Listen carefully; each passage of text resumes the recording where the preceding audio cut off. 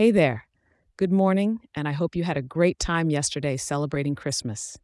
Now let's get you set for the day. This is your weather for Tuesday, December 26, 2023, for Whittier, that cozy little nook in SoCal.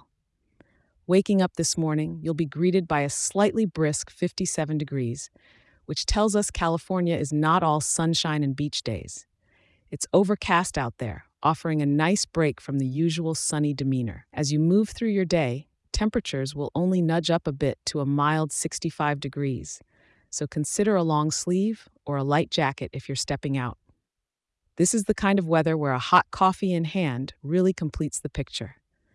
The clouds are really taking center stage today, with a full 100% cloud cover, which in non-weather speak means a gray blanket overhead.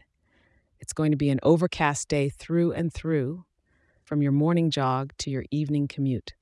Now, the wind is taking a holiday breather too, meandering from the southwest at a leisurely 2 miles per hour.